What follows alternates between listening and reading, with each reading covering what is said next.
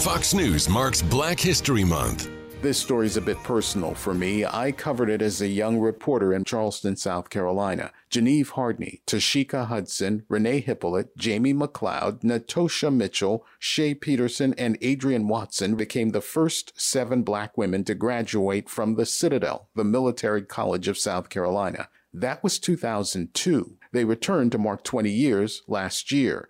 Adrienne Watson Crosby told WCIV in Charleston it was great to see more who look like them. Who are trailblazing just like we are. Again, we paved the way, but now they are the future of this Citadel. Fellow trailblazer Tashika Hudson Cannon said the pipeline must continue. It's going to take more than just a few alumni to do. It's going to be a collaborative effort. The 7 still mentor Black women currently in the South Carolina Corps of Cadets, making sure the lineage won't stop on their watch. Gernal Scott, Fox News.